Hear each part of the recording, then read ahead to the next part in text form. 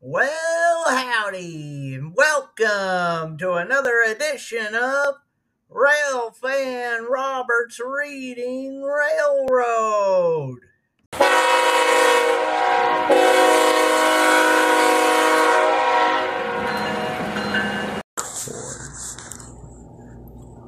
Chapter 15. Lead to a Counterfeiter. Crash! The green truck smashed through the heavy garage doors.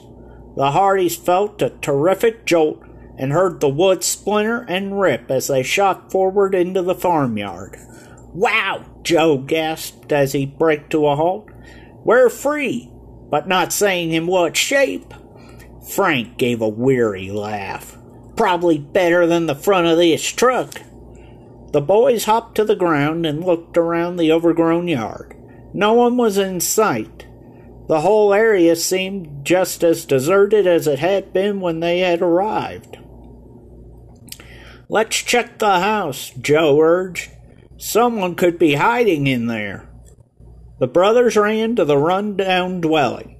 They found all the doors and windows locked.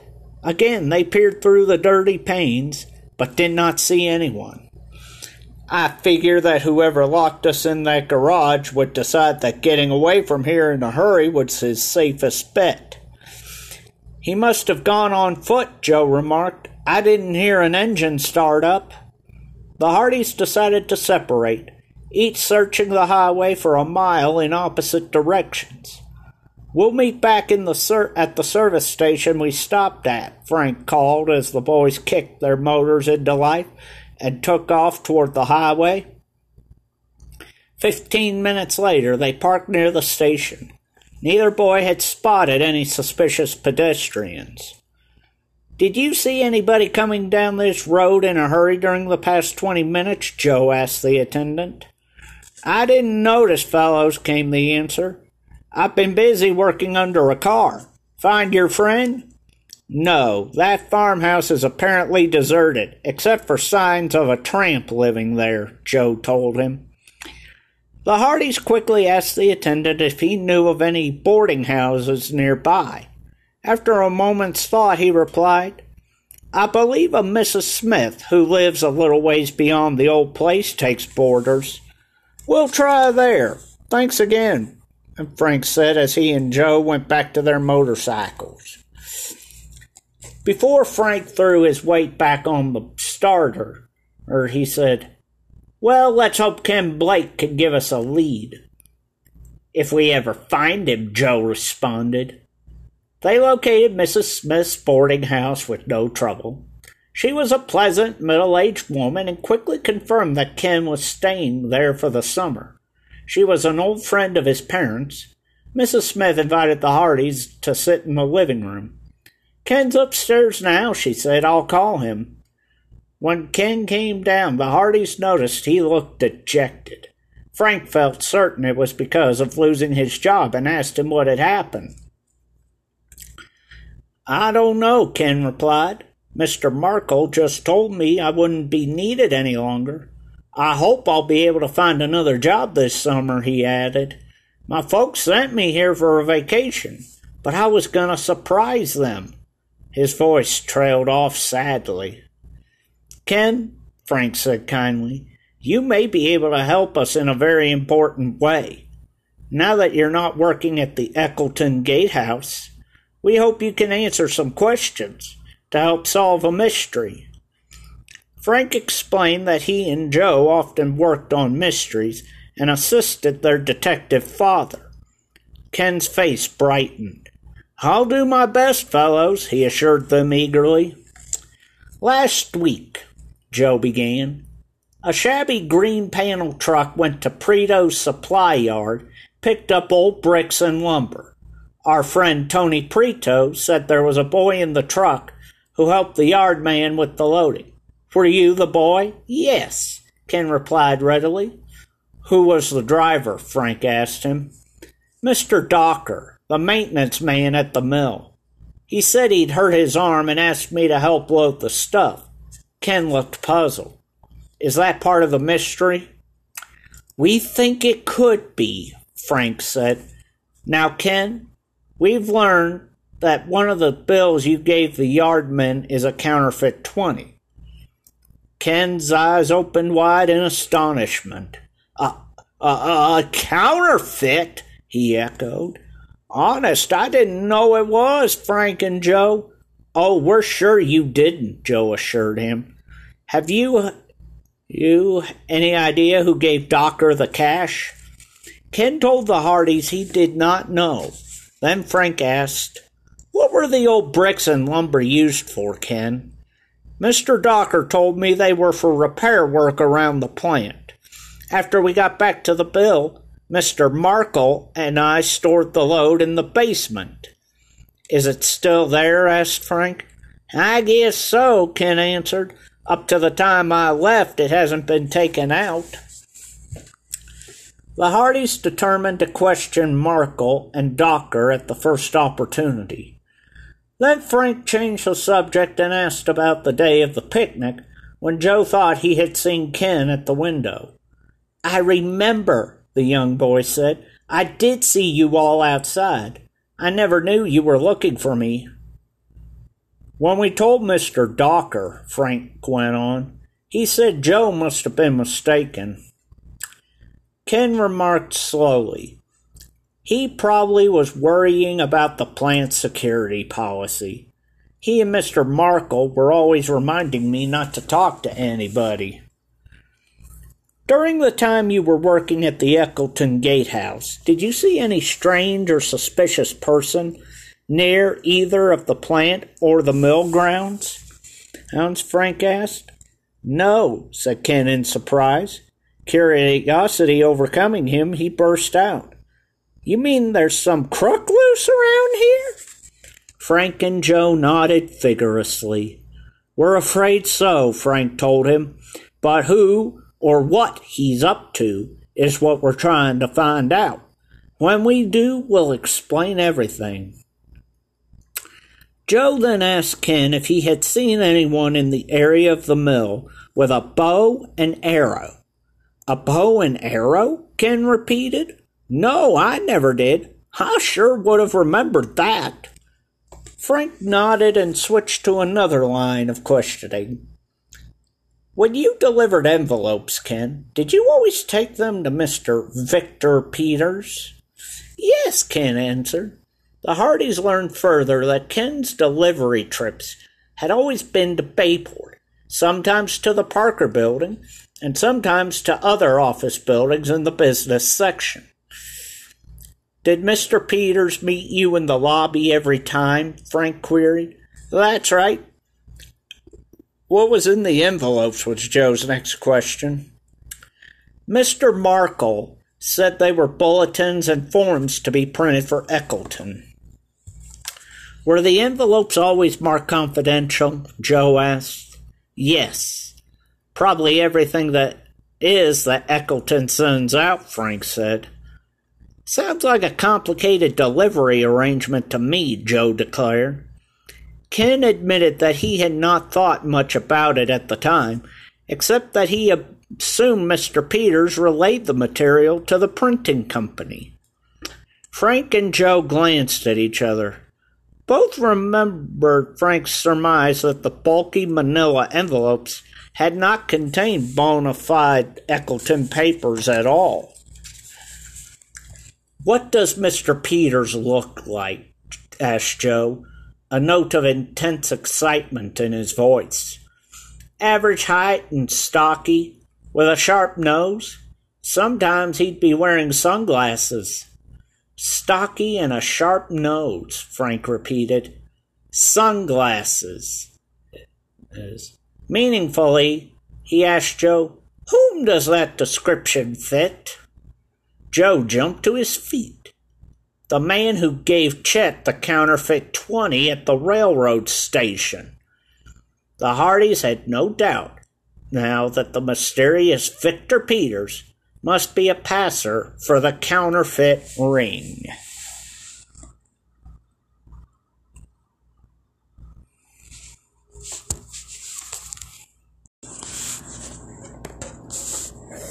Chapter 16.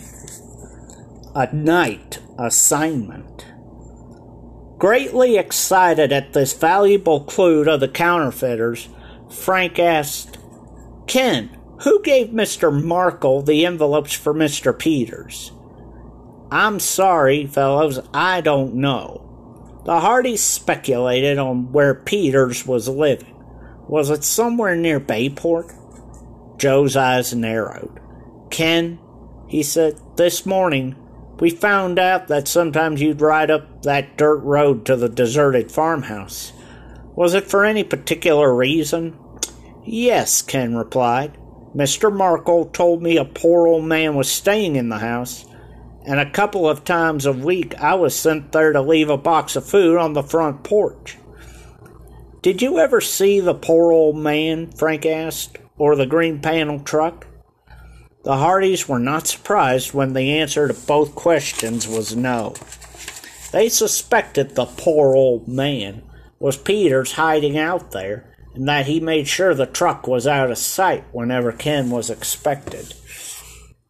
The brothers were silent, each puzzling over the significance of what they had just learned.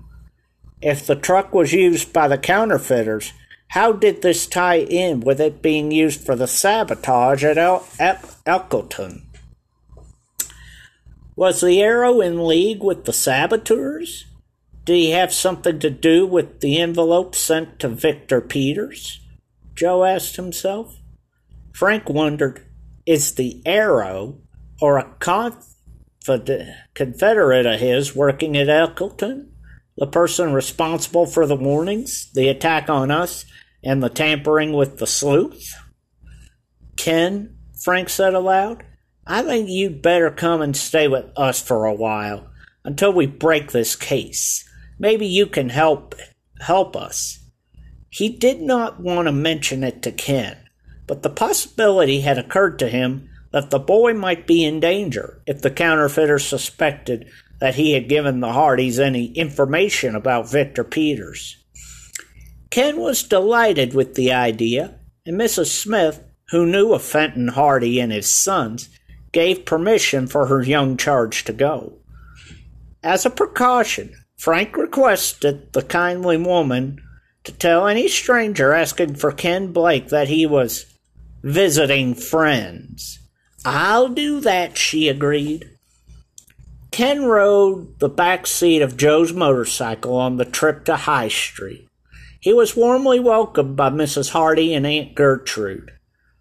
"I hope you enjoy your stay here, Mrs. Hardy," who knew that Frank and Joe had a good reason for inviting Ken, but neither woman asked questions in his presence. "Your father will probably be out all day," Miss Hardy told her sons. "He'll phone later."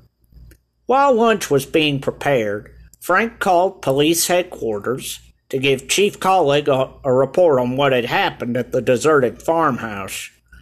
"I'll notify the FBI," the chief said. "I'm sure they'll want to send men out there to examine that truck and take fingerprints." And Elkleton, the chief added, had no record of any employee answering the Arrow's description. "We're working on a couple of theories," Frank confided, "but nothing definite so far." After lunch, the Hardys decided their next move was to try to find out more about the contents of the envelopes Ken had delivered to Peters. "We could ask Elkleton officials straight out," Joe suggested. His brother did not agree. "Without tangible evidence to back us up, we'll have to give too many reasons for wanting to know." Finally, Frank hit on an idea. He telephoned Elkleton, asked for the accounting department, and inquired where the company had its printing done. The accounting clerk apparently thought he was a salesman and gave him the information. Frank hung up. "What did they say?" Joe asked impatiently. "All Elkleton's printing is done on the premises." "That proves it," Joe burst out. "The setup with Ken delivering envelopes to Peters isn't a legitimate one and has nothing to do with Elkleton business." Meanwhile, Ken, greatly mystified, had been listening intently. Now he spoke up. "Jeepers, Frank and Joe, have I been doing something wrong?" In their excitement, the Hardys had almost forgotten their guest. Frank turned to him apologetically. "Not you, Ken. We're trying to figure out who has." Just then the Hardys heard the familiar chug of the Queen pulling up outside. The brothers went out to the porch with Ken. Chet leaped from his jalopy and bounded up to them. His chubby face was split wide with a wide grin. "Get a load of this!" He showed them a badge with his picture on it. "I'll have to wear it when I start work. Everybody has to wear one before they can get into the plant," he added, "even the president of Eccleton." Suddenly Chet became aware of Ken Blake. "Hello," the plump boy greeted him in surprise. Ken smiled, and the Hardys told their friend of the morning's adventure. "Boy," Chet exclaimed, "things are starting to pop. So you found that green truck?" At these words, a strange look crossed Frank's face. "Chet," he said excitedly, "did you say everybody must show identification to enter Eccleton's grounds?" "Yes, everybody," Chet answered positively. "And what are you getting at, Frank?" his brother asked quickly. "Before yesterday's explosion, when we saw the gate guard admit the green truck, the driver didn't stop, didn't show any identification at all." "That's true," Joe exclaimed. "Mr. Markle doesn't seem to be the careless type, though." "I know," Frank went on. "If the green truck was sneaking in explosives, what better way than to let the driver zip right through?" Joe stared at his brother. "You mean Markle deliberately let the truck go by? That he's in league with the saboteurs or the counterfeiters? Or both?" As the others listened in astonishment, Frank replied, "I have more than a hunch he is, and Docker, too. It would explain a lot." Joe nodded in growing comprehension. "It sure would. How?" demanded Chet. Joe took up the line of deduction. "Markle himself told Ken the envelopes were for the printer. Why did Docker say Ken wasn't at the mill the day I saw him? And what was the real reason for him being discharged?" "I'm getting it," Chet interjected. "Those men were trying to keep you from questioning Ken. And why?" "Perhaps because of what Ken could tell us. If we happened to ask him about the envelopes he delivered," Joe replied, "then he asked Ken if Markle and Docker knew that Joe had picked up the envelope the day of the near accident." "I didn't say anything about that," Ken replied. The boy's face wore a perplexed, worried look. "You mean Mr. Docker and Mr. Markle might be crooks? They didn't act that way." "I agree," Frank said, "and we still have no proof. We'll see if we can find some, one way or another." The Hardys reflected on the other mysterious happenings. "The green truck," Frank said, "could belong to the gatehouse men, since it seems to be used for whatever their scheme is, and they are hiding it at the deserted farmhouse." "Also," Joe put in, "if Victor Peters is the old man, he's probably an accomplice." "And," Frank continued, "don't forget that the bike Ken used was available to both Docker and Markle to deliver the warning note. The arrow shooting occurred near the mill. The attack on us in the woods that night was near the mill.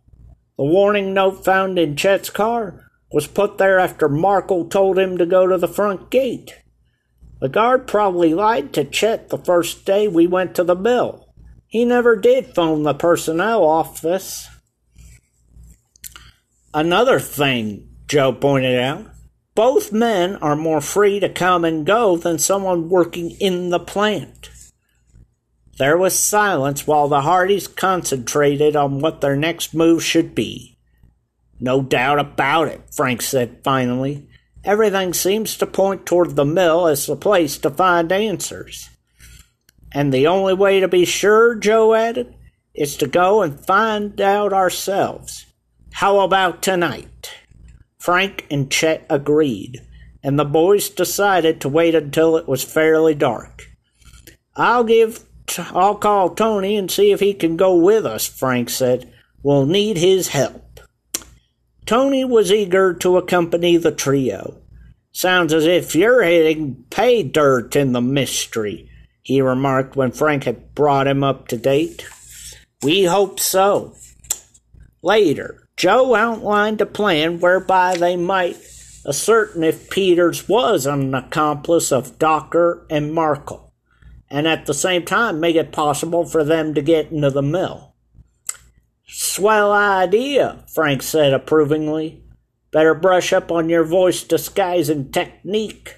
Joe grinned. "I'll practice." Just before supper, Mr. Hardy phoned to say he would not be home until later that night. "Making progress, Dad?" asked Frank, who had taken the call. "Could be, son," the detective replied. "That's why I'll be delayed. Tell your mother and Gertrude not to worry." "Oh, okay. And Dad, Joe and I will be doing some sleuthing tonight. Try out a few new ideas we have." "Fine, but watch your step." About 8:30 that evening, Chet and Tony pulled up to the Hardy home in the Queen. Ken Blake went with the brothers to the door. "We'll see you later, Ken," Frank said. Joe added, "I know you'd like to come along, but we don't want you taking any unnecessary risks." The younger boy looked wistful. "I wish I could do something to help you fellows." "There is a way you can help," Frank told him. At that moment, Mrs. Hardy and Aunt Gertrude came into the hall. Quickly, Frank drew Ken aside and whispered something to him.